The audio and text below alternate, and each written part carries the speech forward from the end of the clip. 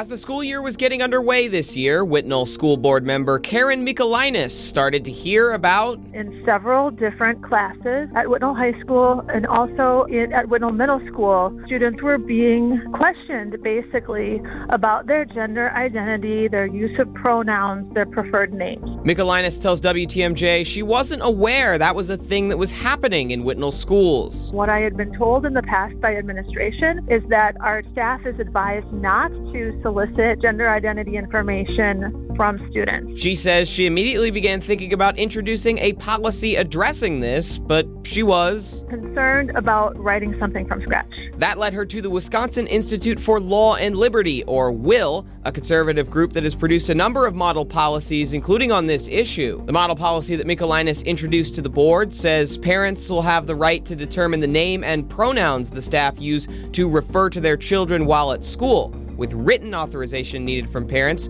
for a change in either. These model policies are public resources, all out in the open, and we're hoping that they will serve as guidelines for school boards who want to include more parental involvement. Attorney Corey Brewer wrote the policy that Michaelinas introduced. She tells WTMJ the concerns Michaelinas was hearing are not uncommon. Will crafted the policies in response primarily to hearing from parents and school board members around the state, and this is also happening around the country. At the school board meeting on September 11th, the policy raised immediate concerns from the board. It seemed mostly about using an off-the-shelf policy. And from parents in attendance. While some letters were read in support of the policy, every single parent who took the mic was opposed. As a school district, student safety should be our number one priority. Sarah Blonsky was one of those parents speaking at the meeting. She tells WTMJ she heard about the policy a few days before. When they released the public notice, I saw this policy was on there,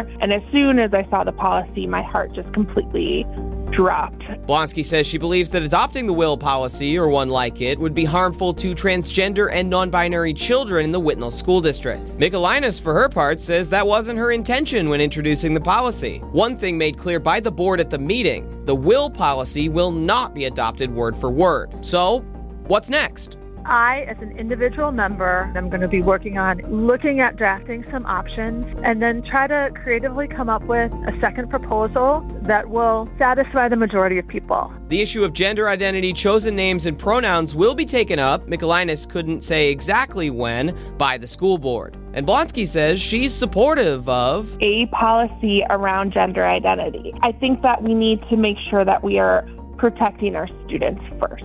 Michaelinas and Blonsky may be on opposite sides here, but they agree on one thing. It's a very complex issue. It's hard, and it's important. It's certainly an issue that will continue to draw a lot of community involvement in the Whitnall School District and around the state. Wyatt, Barmore-Pooley, WTMJ News.